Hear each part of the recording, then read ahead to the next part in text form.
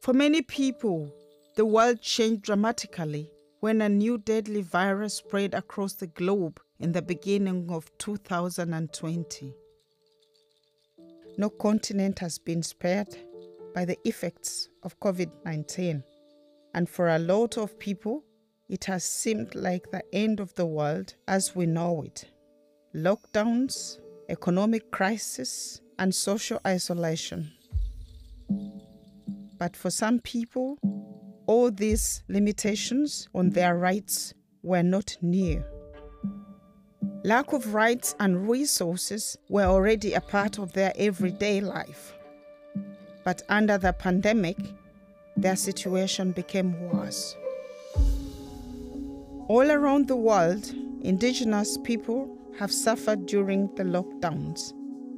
And in many countries, governments have used the COVID-19 pandemic as an excuse to limit the already limited rights of these peoples, either on purpose or maybe even worse, out of forgetfulness.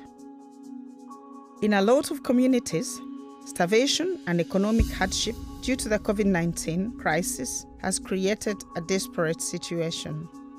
Sometimes even with criminality and domestic violence as derived consequences of this desperation.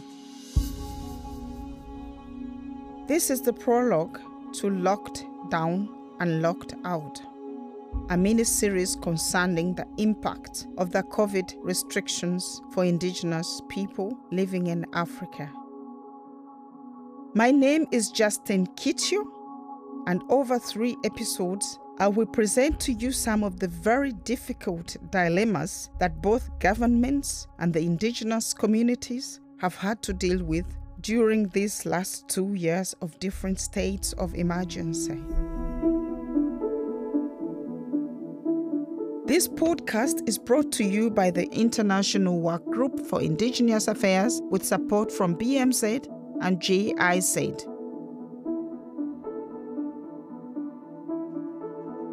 In the first episode, you will meet Hawe and Seni from Cameroon.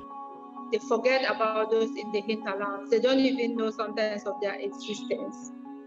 In Africa in general, and Cameroon in particular, they like to attack the vulnerable communities because they know the vulnerable community don't have a voice. The intention of the series is to spread awareness of the violation of Indigenous peoples' basic human rights during the pandemic and explain how the drastic measures taken by the governments are actually ruining the lives and livelihood of these people.